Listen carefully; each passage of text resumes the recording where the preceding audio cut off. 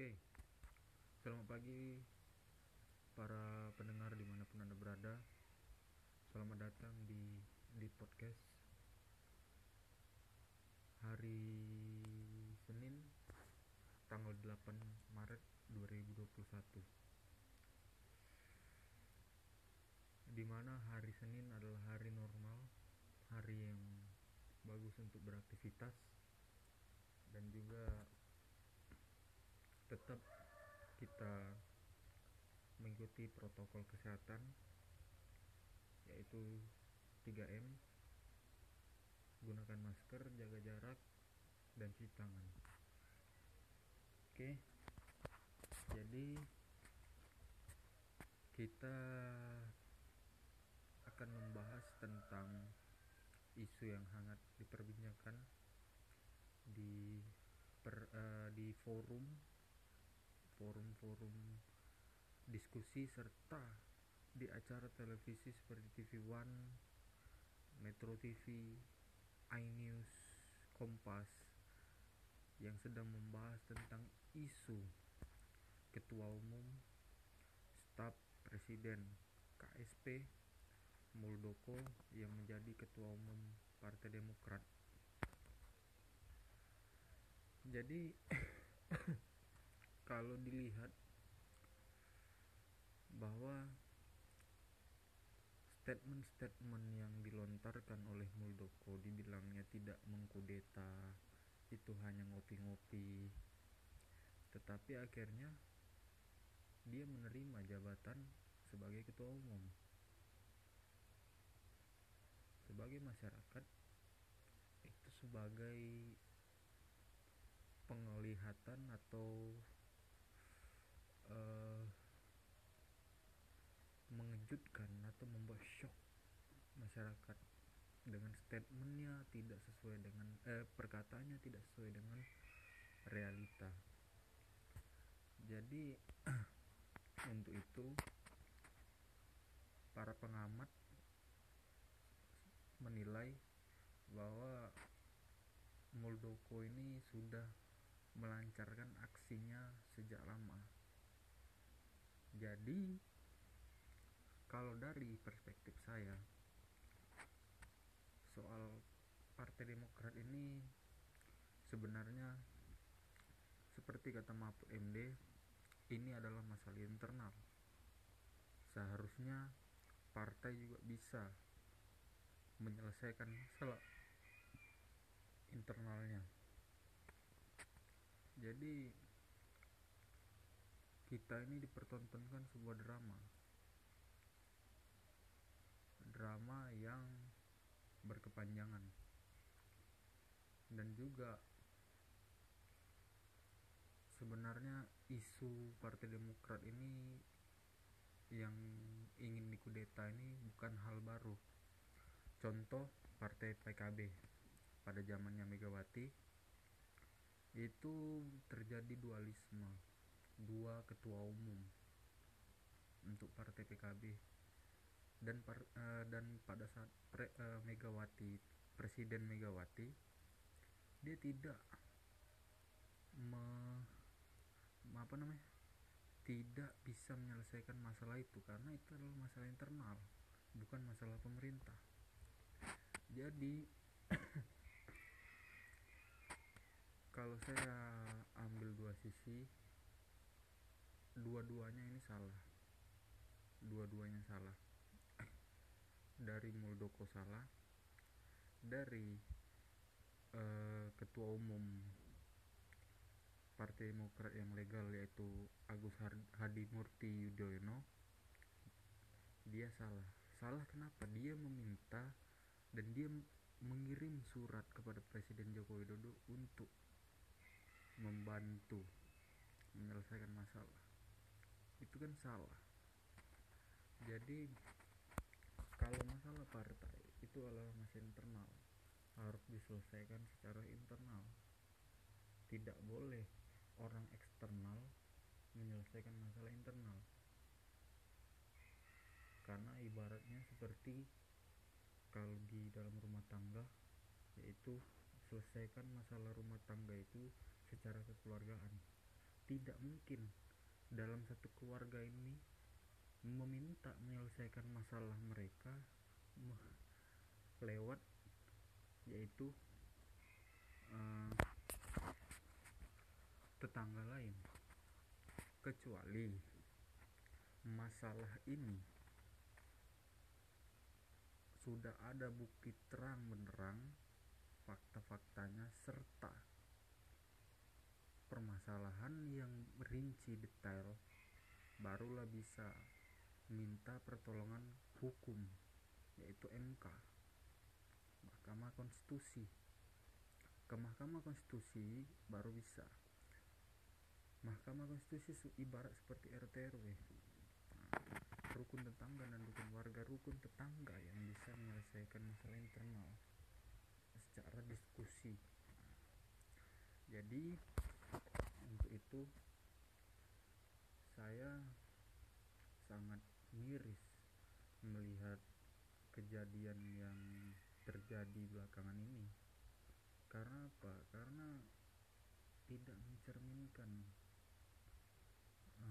negara yang ibarat negara maju. Selalu mengatakan negara demokrasi. Demokrasi ya harusnya paham, demokrasi itu kebebasan. Kebebasan artinya tanpa batasan. Kebebasan kalau ada batasan itu bukan bebas berarti. Jadi seharusnya kalau menurut saya tuh kalau bisa sebanyak partai ini dibubarkan. Karena apa? Karena kalau saya lihat dari selama saya sebagai masyarakat Indonesia melihat ini, partai-partai ini, seluruh partai di Indonesia itu pengen menjadi penguasa, haus kekuasaan. Jadi harusnya partai dibubarkan, gunakan jalur independen. Kalau jalur independen dibuka lebar, itulah hasil yang kita bisa lihat. Karena apa? Jalur independen, mereka tidak menggunakan partai politik, tidak menggunakan lobby sana lobby sini. Dana yang mereka keluarkan adalah pertama dana pribadi, yang kedua dana dari masyarakat. Dana pribadi itu bagi yang finansialnya lumayan. Tapi kalau finansialnya nggak lumayan dan harus meminta kepada dana masyarakat ini dia harus berani bertanggung jawab. Tetapi kalau lewat partai politik, dananya sudah tahu kita, seperti di berita bahwa tiap parpol didanai oleh Taipan. Orang luar negeri bisa memberi uang, masukkan uang, disuntik pada partai politik. Jadi pernah saya lihat di sebuah video, dia orang Asia,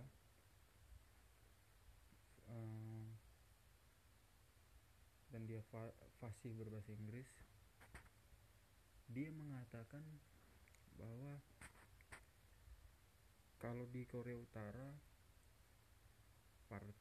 presidennya udah seumur hidup, di Tiongkok Xi Jinping seumur hidup, jadi nggak bisa diganti. Yang kedua, Amerika Serikat, kita nggak tahu siapa yang menang dalam pemilihan pilpres, ya kan? Tapi di Indonesia udah keluar hasilnya, sudah tahu. Jadi Indonesia ini sekarang harusnya, pemerintah sekarang nih harusnya bisa membuka mata lebar-lebar untuk bahwa negara asing sudah bisa mengetahui masalah di Indonesia ini apa. Itu yang bahaya. Kalau seandainya luar negeri tahu masalah kita ini di mana, habis kita. Tidak lama umur negara kita nih. Kita bisa diinfiltrasi oleh negara luar. Lihat saja. Karena orang Australia membuat buku berjudul The Man of Contradiction. Jokowi kontradiksi, seperti Rocky Gerung katakan. Mulut tidak sesuai dengan fakta. Dari contoh satu, Undang-Undang ITE. Undang-Undang ITE dibuat untuk masalah pinjaman yang berbasis teknologi aplikasi, oke, serta data-data pribadi kita. 2. Jadi undang-undang ITE itu hanya mengamankan 2 itu. Bukan undang-undang ITE dijadikan alat untuk menjadikan masalah private personal. Jadi seharusnya undang-undang ITE itu sebenarnya harusnya fungsikan 2 itu saja. Supaya apa? Supaya masyarakat itu tidak ada lagi terjadinya penangkapan, diduga pasal penghinaan, diduga pasal pencemaran, diduga pasal provokasi, dan lain-lain. Di sini saya mengatakan hal yang jujur yang saya lihat dari contoh satu. Ada masyarakat mengatakan polisi jujur itu cuma ada 3. Pertama, patung polisi. Kedua, polisi tidur. Ketiga, hugem. Itu guyon dari Gus Dur. Masyarakat ngambil guyon dari Gus Dur, tapi akhirnya ditangkap. Itu yang pertama. Yang kedua, masalah pasar Muamalah. Ditangkap yang pendiri pasar Muamalah, Zaim Saidi. Dia menggunakan alat sistem yaitu barter. Kalau tidak mempunyai uang, kalau mempunyai rupiah ya pakai rupiah. Dan dia juga menganjurkan pakai dinar dirham. Harusnya pasar ini harusnya diberikan ruang banyak di seluruh Indonesia. Kembangkan pasar ini. Tapi apa, pemerintah menangkap, dipenjarakan kawan ini. Karena apa? Karena dikenakan pasal bahwa menggunakan alat tukar yang bukan rupiah, tidak menggunakan mata uang rupiah, melainkan menggunakan mata uang asing dan mencetak uang mata asing. Jadi kalau pasal itu yang dikenakan, harusnya polisi itu harus lebih pintar. Itulah mengapa sejarah Indonesia, sejarah yang ada di dunia, sejarah yang kita pelajari itu ada hal-hal yang disembunyikan dalam sejarah. Dari segi pertanyaan saya satu, kalau ada para pendengar bisa menjawab, siapa yang mempunyai bank BI? Siapa yang memiliki?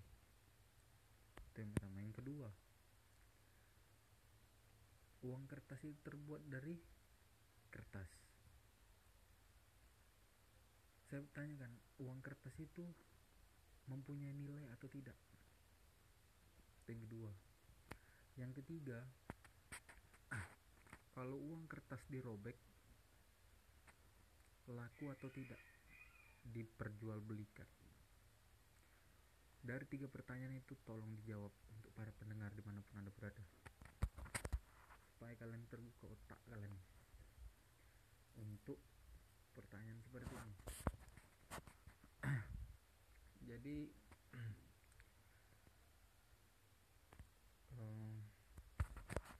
jadi itulah, negara kita ini negara yang cukup aneh bin ajaib, masalah-masalah yang kompleks, kontradiksi dan lain-lain. Jadi untuk itu solusinya cuma satu. Kalau dari saya solusi cuma satu, bubarkan partai, gunakan independen. 2 itu saja kalimat saya. Dan untuk para pendengar, sampai jumpa di hari Rabu, dan kita akan membahas topik-topik yang lebih menarik yang akan kita bahas. Sekian dari saya. Wabillahi taufik wal hidayah. Wassalamualaikum warahmatullahi wabarakatuh. Sekian dan salam di podcast.